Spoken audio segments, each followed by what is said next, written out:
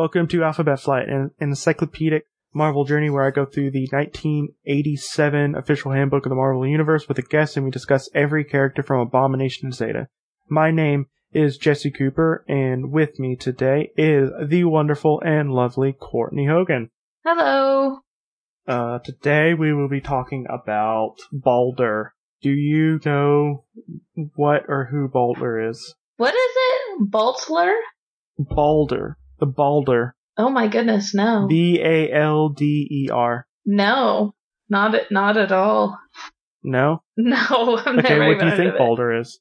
I have no idea. That name doesn't really give me anything to work on.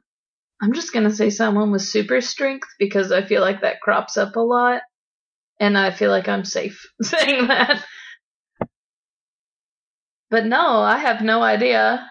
Balder is of myth and legend, of Norse myth and legend. He is the warrior god. He's Asgardian. He is a warrior god and the Asgardian god of light. Oh, another light person. And he also goes by Balder the Brave. He first showed up in Journey into Mystery 85. So, yeah, he's always been considered like one of the most noblest gods and one of the greatest warriors, right next to Thor. Huh. Let me show you a picture of him. Oh, wow. Yeah, can you describe his costume or armor? Very alien. I'm trying to think of who it reminds me of, but I can't, because I'm not a huge Marvel person. But, I don't know, really alien.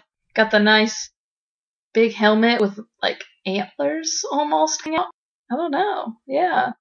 Two big awesome swords. Yeah, he's in yellow and purple. And he also has like a really cool fringe. I didn't even notice. Fringe on his boots. I was looking at his head. Yeah, well, I mean, that does draw the attention. So, Ragnarok, the Norse extinction event thing from mythology and also in Marvel, it actually happened and everything, and everyone came back and whatnot. But, because comic books, you know. But, Balder's death is basically the trigger, one of the triggers so he's dead. For Ragnarok. Yeah. Well, he might be. I'm not sure what he is, where he is right now. What was his last appearance or anything? He's probably around, though. Yeah, he's not dead yet. He's still around. Still kicking. Or dead and resurrected. As comics are wont to do. Well, I mean, he was dead.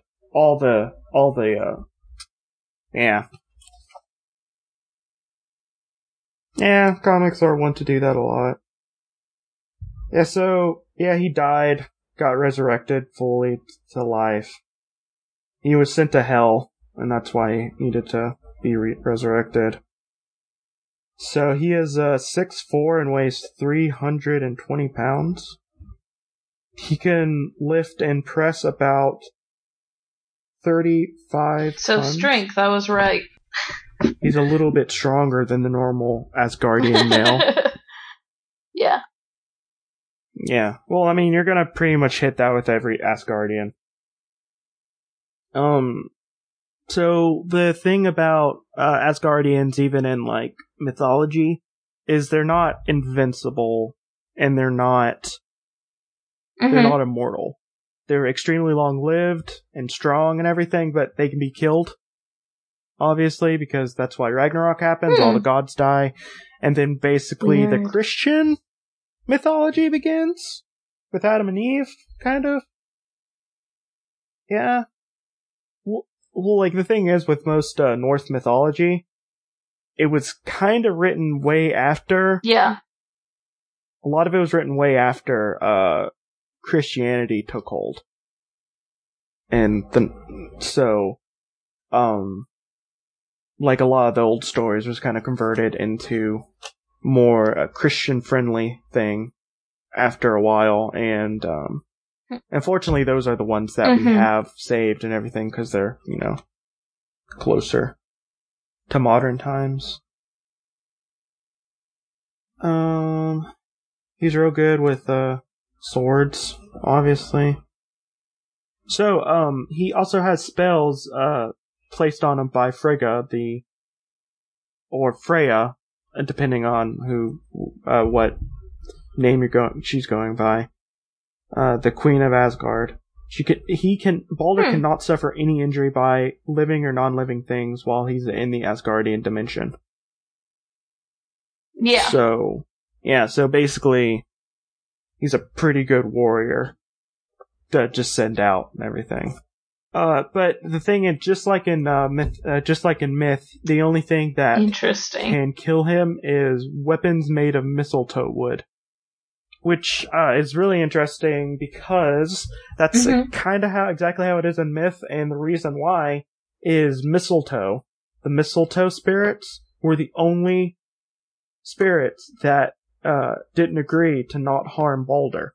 That's so weird. Everything else in the world was just like, yeah, we won't harm him. Learning new stuff every day. It is, yeah. And guess how he dies? It's a mistletoe dart from Loki. That's how he died in the mythology. But he can still die from asphyxiation or being starved and stuff, and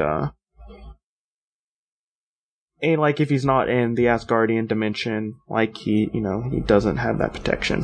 So yeah, that's pretty much it for him. Yeah. Do you know anything about Thor? Not really anymore. I used to be really into mythology, and I took a bunch of mythology classes, but I don't really remember anything about it, which is sad. Did you watch any of the Thor movies? Oh my god, I tried. No, I couldn't. Oh, yeah, I understand. Thor and Thor 2 are some of the worst I really Marvel love movies Thor for and me. the Avengers, but yeah, I watched the solo movies and I just, I wasn't feeling it.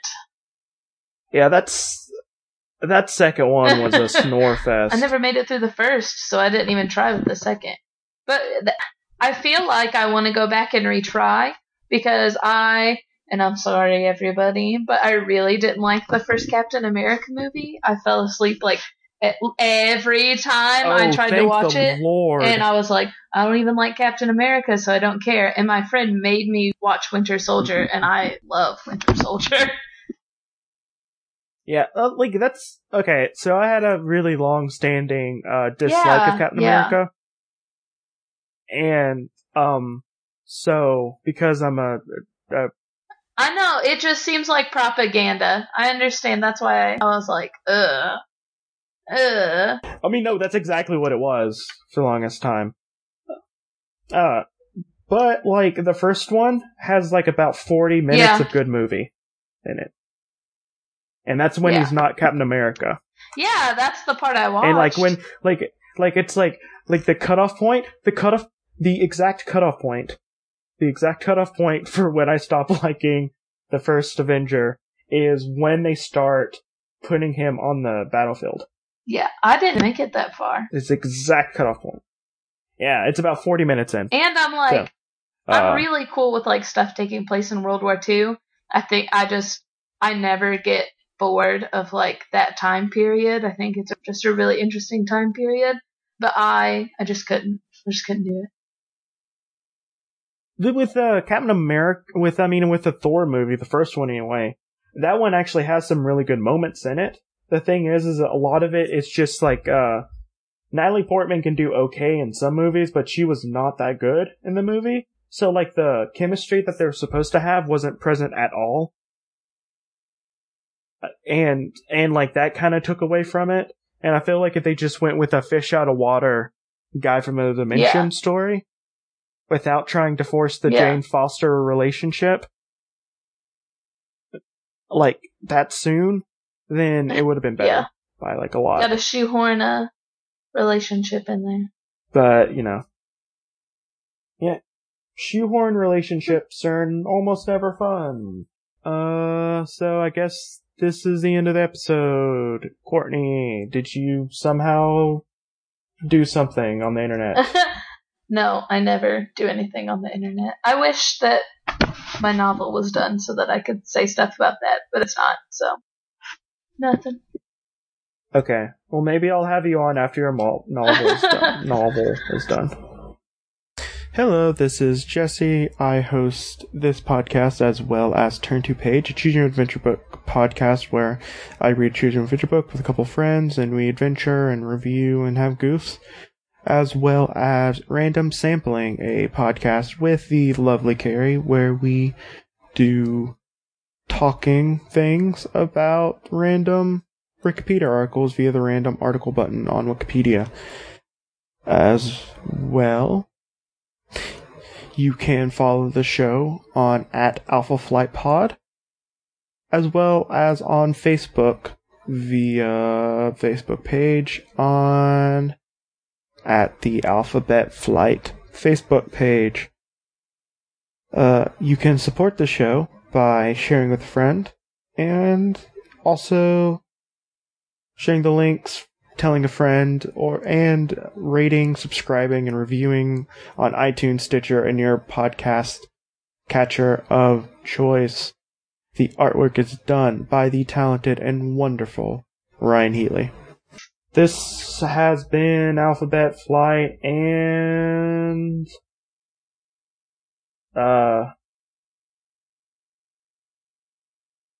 something hammer something.